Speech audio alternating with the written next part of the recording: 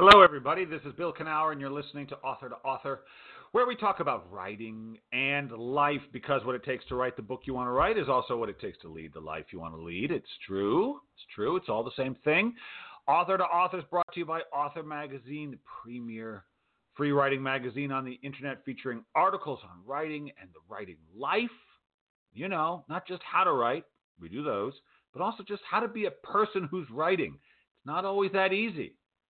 I was just talking to today's guest before the show started about how you got to be a little crazy to try to take on this publishing thing, but we do it because we love it. But I want to offer people articles about how to deal with the challenges, and that's what we give you on Author Magazine. We also have video interviews with best-selling and award-winning authors across the genres. I have a good, Jennifer Longo just put hers up. She's a YA author, up and coming, a beautiful book. What I Carry is called, and beautiful book and fascinating conversation about her journey from being an actress to a playwright to a novelist, and stuff about being raising foster children, books about a foster child. Really good conversation. It's all there on authormagazine.org, and we're funded by the Pacific Northwest Writers Association, supporting writers from pen to publication. These people have been since 1955, and you can learn about them at pnwa.org. Good organization. I've been a part of it for years.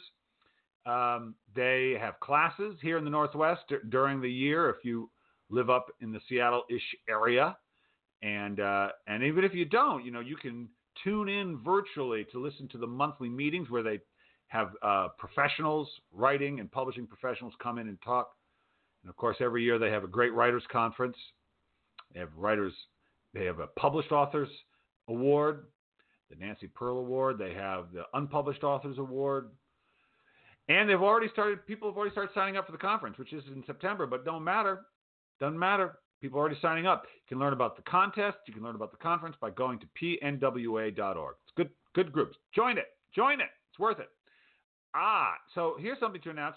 At the end of February 29th, I will be doing and then again on March 7th, I'm going to be doing Fearless Writing online workshop. And then, so that's the 29th, Fearless Writing. And on March 7th, next Saturday, I'm going to be doing Fearless Marketing.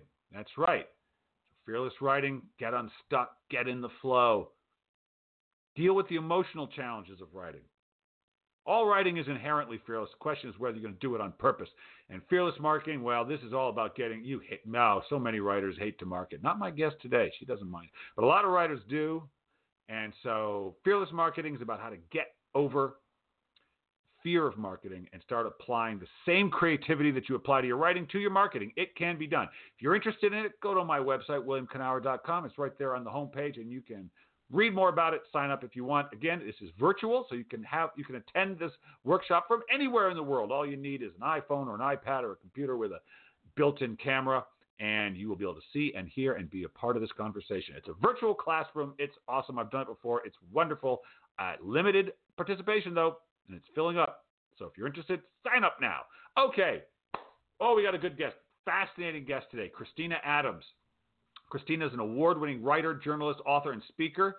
She and her work have been featured by National Public Radio, The Washington Post, The Los Angeles Times, and the LA Times Magazine. Her book, Camel Crazy, A Quest for Miracles in the Mysterious World of Camels, explores the scientific and cultural importance of camels and their milk.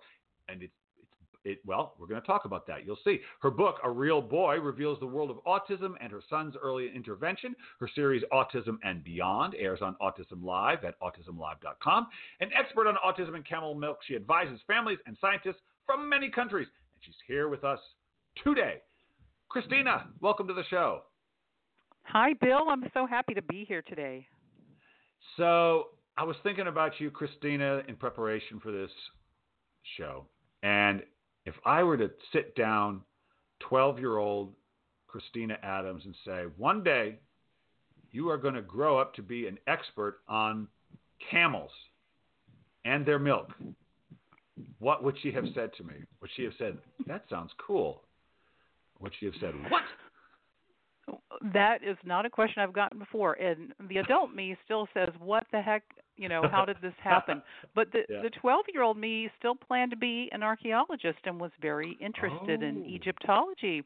So Ah. the 12-year-old me might have actually found it kind of shocking, but interesting. See, maybe in some deep psychic way, Christina, your 12-year-old desire to be a archaeologist was your first inkling of where you were actually headed. What do you think about that? Too woo-woo for you? Or is it just woo-woo enough? Absolutely not, because I feel like camels, I got into it because I had no knowledge I was going to head into a biomedical direction, but that's what things Right. like autism and health conditions do. So Yeah. once I pivoted in that direction, then I learned a lot of things. And when I had the idea that camel milk would help my son's autism, it took me on that global journey. And I have felt that I have had the opportunity to be an anthropologist, which is Yeah. sort of close to archaeologist, and Yeah. do that cultural exploration and writing and living that story. So it actually, you're very insightful to ask that, because actually I do feel like that's enabled me to live part of my goals. That's great. That's great. So, but let's back up a little bit, because you professionally, you worked for a time, like, was it in the? I'm trying to remember. I just read it, but the government. You worked in. Was it for the State Department? Where did you start professionally in government? I did. I started out at that time. What was it? The second largest office building in the world, also known as the Pentagon. So Right. Right. that taught me how to work big systems, and not be Yeah. intimidated by paperwork, and that has been a very useful life skill. What did you do for them? Well, I started out as a lowly clerk typist just to get the foot in the door, but then I worked in congressional liaison. I worked for the Office of the Chief of Staff of the Army, but my whole goal was Wow. to be a writer, so I became a speech writing person, write their publications. And then I became the editor of the newspaper of the Pentagon. Really? Yeah, and public relations. So I saw a lot of celebrities visiting Washington and wrote about them early on. So it was good preparation for, learning how to get close to a story and seeing what's behind the image, behind the public images. Yeah. Yeah. And so, so the job, but the goal, and this is often the case with writers, often writers know they want to be writers. Not always, not always. I just interviewed someone who didn't know that, but most of the time they sort of do. But what do you do, and how do you get into it, and what's the journey you take? But so you knew, so even would 12-year-old Christina have been interested in writing? Did she write stories? Did she keep a journal? What was, how far back did it go? It went pretty far back. I actually read very early, and I read very voraciously. So I could read at 4, and I pretty much memorized, the half of Heidi was a big book for kids back then. And so, yeah, I was always a reading girl, very active, though, physically, sports and stuff. But yeah, in 4th grade, I remember writing. I look back and I'm like, oh, yeah, in 4th grade they said write a short story. But, of course, I turned it into like a novel, a novella, and it was like set in Shanghai, China, which I knew nothing about, but I was, that's what a 4th grader does, like reads something and tries to just like inspire. So maybe that was a sign. Well, I'm impressed. When I was in 4th grade, which is also when I knew I wanted to be a writer, I didn't even know there was a place named Shanghai. So you were worldly already, even at 9. All right, and my little attempt. Yeah. Your little, well, sure. You know what you know. You don't know much, but okay. So you want to be a writer, but you didn't say, you know what? I'm going to go to school, and I'm just going to get out of school, and then I'm just going to go up into my little studio apartment and start writing. No, you thought the best place to go is the Pentagon. It seems like an interesting journey towards writing. So did you have like a super practical kind of bent? Why the Pentagon? Well, it's not something I aim for either. I was born in D.C., so I grew up around all those big government edifices, and I was always interested in politics. But then my parents did this back to the land thing where they moved me to a farm in Appalachia. And so I was very 14 years old, going into high school, and I said, I am going to get back to Washington. But in the meantime, of course, I have to live here. So as soon as I got out of college, I did go back to Washington. And just the only writing job I could really get was at the Pentagon, but it turned out to be a great ladder. So I never intended to work there. A roommate had a father who did, and I started out, like I said, lowly, but I wrote Right. so many things, and it really ended up giving me a lot of skills. So eventually, when was A Real Boy that your memoir? Was that really a memoir, or was it like part expose, part memoir? A Real Boy. Well, it's funny because I, had this career in writing for the government, and then I did aerospace and international PR and stuff for an aerospace company, trade shows, video production, and all that. But then I really still wanted to write. So all that time I was writing poetry, and I thought about a novel, and I wrote scripts. But then I had the chance to go to graduate school and get my MFA, which I did in fiction. Oh, So nice. yeah, Oh, my all right. whole yeah. So really, my whole goal was to publish that novel that got an award at school. But then my son got Right. diagnosed, so I just kept Right. saying, I still want to write. I still want to write. So I turned those literary type of skills I'd been honing to writing that memoir, which is a little bit of an expose because I felt that no one was telling the whole story of what it's like to have a child with Yeah. autism, and then Yeah. how to deal with it emotionally, medically. So I just try to weave everything into a story because if you just put facts and figures in front of somebody, no one cares. No, no, no. It is a story, and you need the story to experience it. And so so you were just so you when was he diagnosed? It's Jonah. When was he diagnosed? What you had just come out of? He's like 4, 3. How old was he? He was almost 3. I just gotten my Yeah. MFA, and for Wow. writers to know, like you may have heard of Squaw Valley Community of Writers, our preeminent West Yeah. Coast.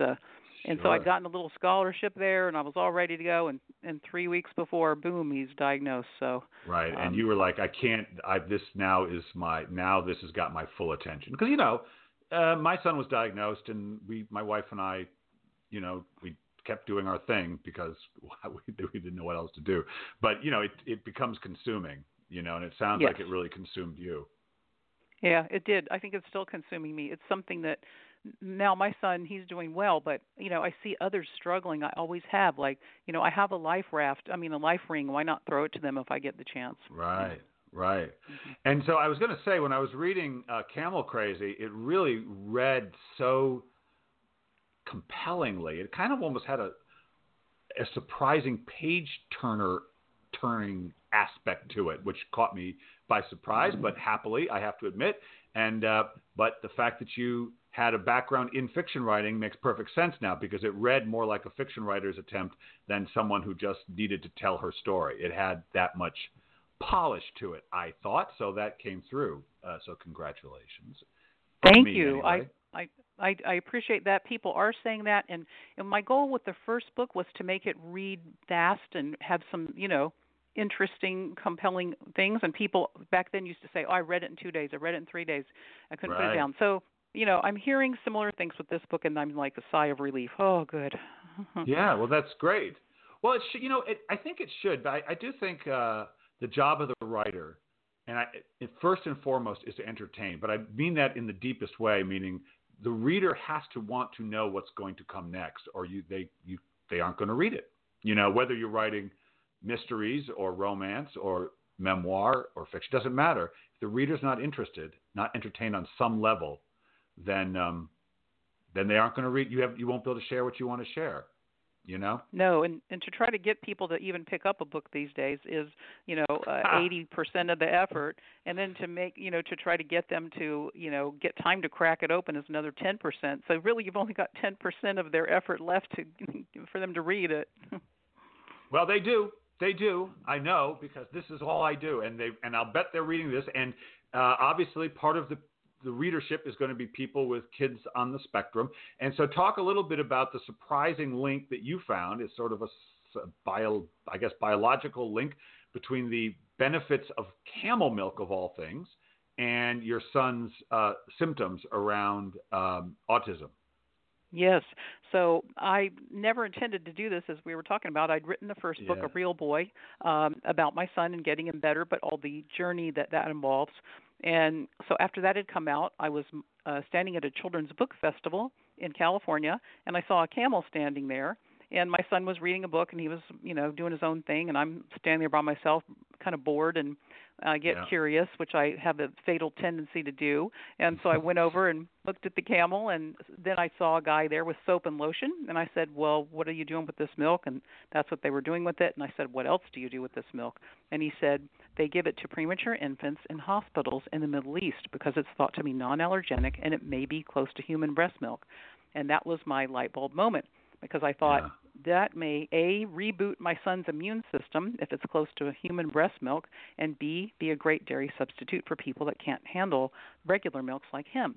Because for him and many people with autism, cow milk and other type of milks like that will actually exacerbate or create their autism symptoms like hand flapping, toe walking, zoning out, and things like that. Yeah. And so the journey began, because camels, while they are, I guess their population has increased recently as opposed to decreased, they don't produce a lot of milk, at least not like cows do, No, they don't, but they are a great dairy animal in history. And so, of course, at this time, I had no idea that camel milk had been used for centuries by cultures around the world as a healing tool, and it was given for free to the sick, and it still is in many places. But I didn't know that. So that day, I just went home and started researching, and there was nothing in PubMed, which is, like a medical journal database, and except weird articles on, how difficult to make cheese it was out of it because it doesn't coagulate like other milks. But I didn't stop, and I kept researching, and finally, a few months later, I found a couple articles where they had given camel milk to autistic children and food allergic children in Israel, and they got better. So I knew, boom, I'm going to find this milk no matter what, which I was going to do anyway, but that confirmed I was on the right path medically. Wow. And so you talk about the response, your son's response to it, and how fast it was or wasn't. What was that like? Yeah, so even getting the milk was a huge thing, which I do describe this whole journey in the book, because that itself is kind of like, how did you get it? So you couldn't get it in the U.S. then, and I couldn't find camels. I couldn't find anyone, but I eventually made a friend who brought some back from Israel, but they dumped it on the docks at an airport because I didn't have the right permission. And then I finally got a hold of somebody, a scientist over there, and I managed to get some frozen Bedouin milk flown in to me, and then it took me a while to get enough. I wanted to do a true experiment on him because he's already had a lot of data, so I knew how to kind of do it. So I finally gave it to him at bedtime, 4 ounces, and he got so changed overnight. The next morning, it was astonishing. I just could have never predicted the changes. Wow. Yeah. Now, what did he think of the changes? Well, he said, he didn't say it at the time. Now, of course, he talks about it, but, he was only 9 then. So but the next morning when he came down and he ate breakfast, he said things like, Mom, you're really great. I love, you're just so great. I really love you. You do so much for me. You make my medicines. You make my food. And just things like that. And he ate better. His motor skills were better. That means kind of the way he would use his hands and walk. And he got his own backpack on. He said, who's bringing me to school? Who's picking me up? There are technical kind of words for all that stuff, but basically he just was so much more able to function properly. And within a few days, he was able to cross the street, look without me having to hang on to him. And then within a few weeks, his skin started clearing up, which is a common thing in autism. They have a lot of medical issues that come with that condition. And it was just astonishing, unbelievable. Yeah. And so how did the Western medical community that you were involved with respond to it? What was their reaction? Well, I did everything that I could to make sure that I not change the variables. He was my little N of 1, to use a science term. Everything was properly done, for that little one-off experiment. It was amazing. So then I told his long-term doctor, my son had a lot of testing and all that, and he was an open-minded guy. But when I told him camel milk, he was like, what? That's not good. That won't help. And then I said, well, it did. You can see yourself. We were up there at his office, and I said, you can see it yourself with your own results. And he goes, if you think camel milk helps autism, you're stupid. And my son he was so mad. He said, doctor, you apologize to her. You can't call her stupid.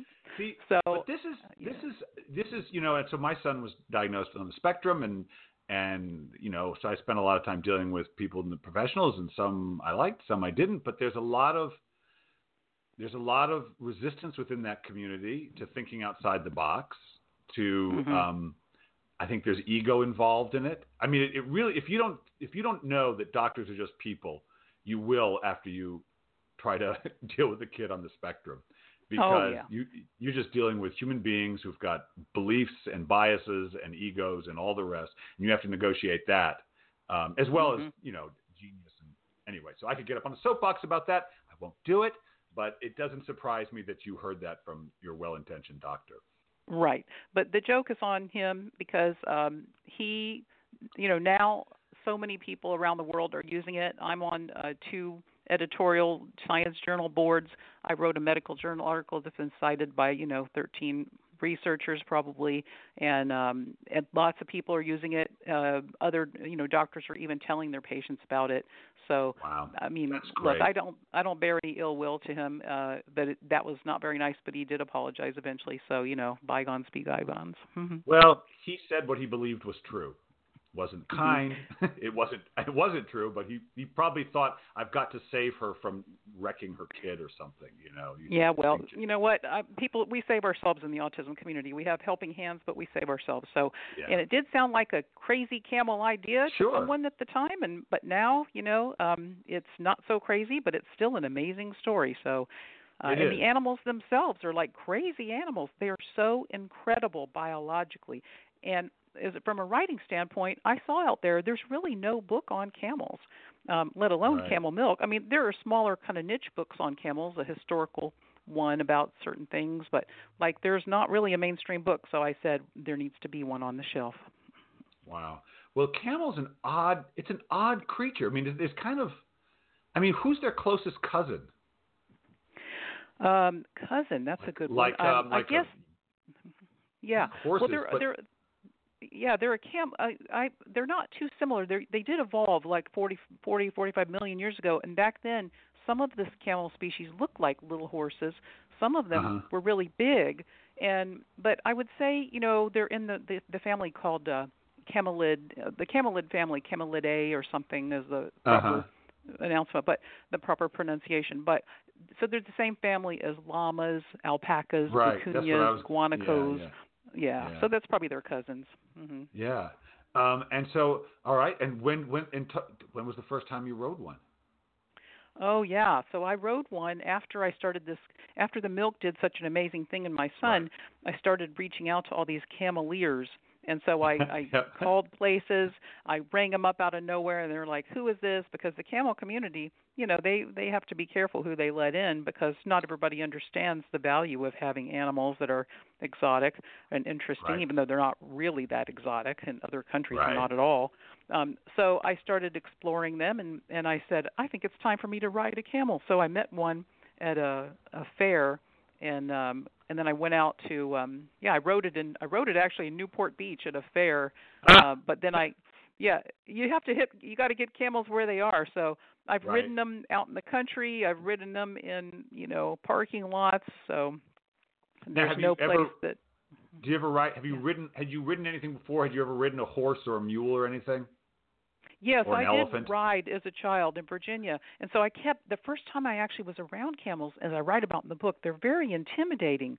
They look comical, but they're really, because they have these long sex kitten eyelashes and these kooky-looking humps and little tiny poos, and they have naturally smiley faces.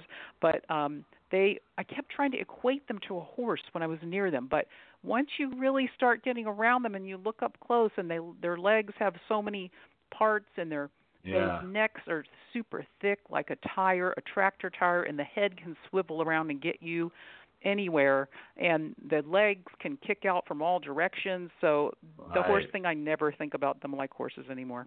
No, so I guess I was saying when you got up on it, did it feel like riding a horse, or was it just a different sort of just energetic experience, kind of? Well, it's different because first of all, if you get on one, like a lot of people have these loading platforms, so you climb up and you just get on the top, and so the camel doesn't have to get up or down, and that decreases the stress on the camel. But when you're out in the desert, which I did go out to, when a camel's doing what they call couching, and it's sitting on the ground with its knees folded under it, and then you get on, and then when it gets up, you go, whoa, you tip really far forward, then you tip really far back. It's like a fair ride, like a roller coaster. Wow. And so the book is a memoir, it's a story, and as I said, it moves along, it's very compelling, but you kindly provided sort of a reference section at the back. Maybe talk about that a little bit. Yeah, so the book does, and I go out and I investigate camels and camel milk and camel lore and camel culture, and I participate in that.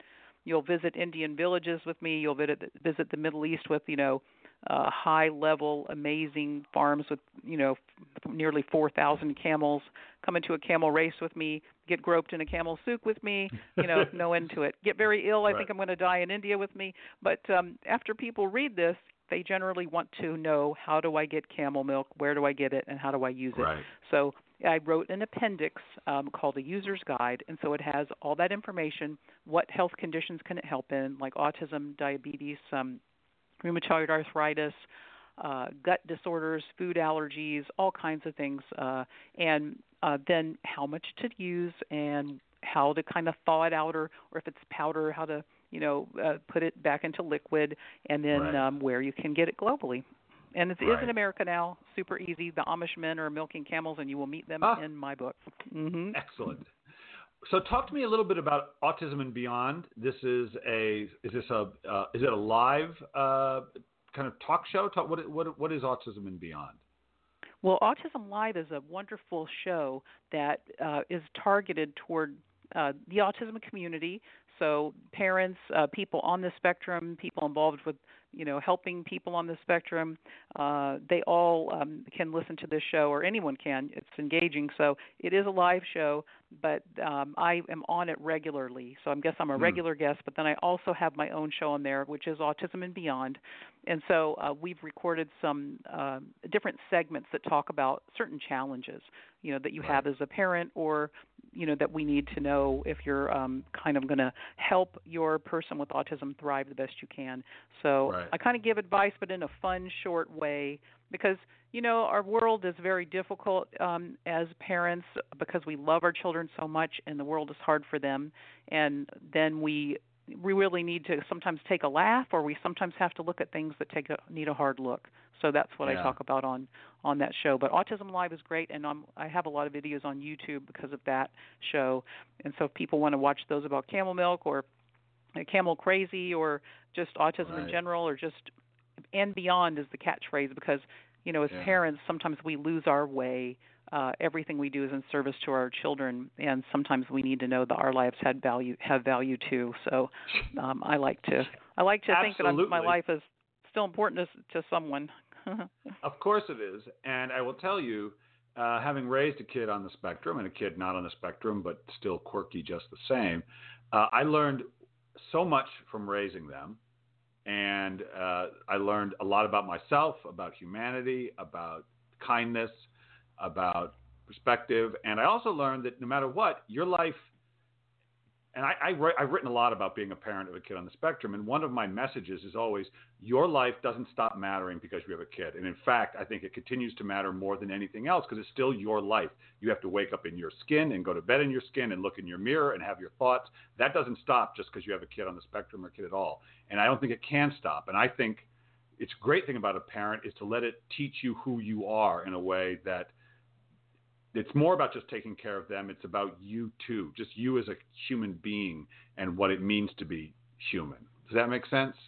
It makes total sense, because for many years I just felt like I don't even matter. All I do is about helping him. But then eventually I woke up and I thought, okay, time is going by. I only have one existence, so I need to at least realize that I have some value myself. And so, I'm pleased that I've been able to achieve, this book and to go out and help the cultures, because the people that have camels, they wanted to be in this book. They want their messaging and their lives to matter too. So I'm very pleased to feature so many voices that have been unheard in the book. That's great. And if people want to meet you, learn about you, talk to you, where's the best place to do it? Is it just ChristinaAdams.com? Is that the website? What is the website? It's actually ChristinaAdamsAuthor.com, Okay. and I would love for you guys to visit that. And then, of course, I'm on the usual suspects, Twitter at Christina Think, and Instagram at Christina Adams Author, Facebook Christina Adams Author. But I would love to hear from people, and I do speak at writing events and book events and all that. So I debuted the book at a camel farm in Texas, but I go anywhere. It just whatever shoes you want me to wear, from high heels to boots, I'll do it, and I'll come your way eventually. Excellent. All right. Well, before I let you go, I have one more question for you, and what I'd like you to do is finish this sentence. If writing has taught you anything, Christina, it's taught you what? That's a big one. Yeah. Guess it has taught me the value of language. Yeah, that's good. That's a good one. It's one of humanity's greatest inventions, I would say, language. Christina, thank you so much. Good luck with the world of camels and your son and all the wonderful, awesome stuff you're doing. Thank you, Bill. It's been my great honor to be here today. Thanks a lot. Bye-bye. Well, yeah, language, it is valuable. Be immaculate in your word. Well, who said that? Be immaculate in your word. The guy who wrote the 4 Agreements. I do remember that. Be immaculate with your word. It's true. Okay, people. Hey, I'm going to have John Michael Cummings back on. I was supposed to have him on about 3 weeks ago, and we had a technical snafu, so I couldn't have him on. But we're going to have him on again next week. Looking forward to it. In the meantime, I want to thank my producer, RJ Jeffries. Thank you, RJ. You're awesome. To the rest of you, find something you love to do and go do it.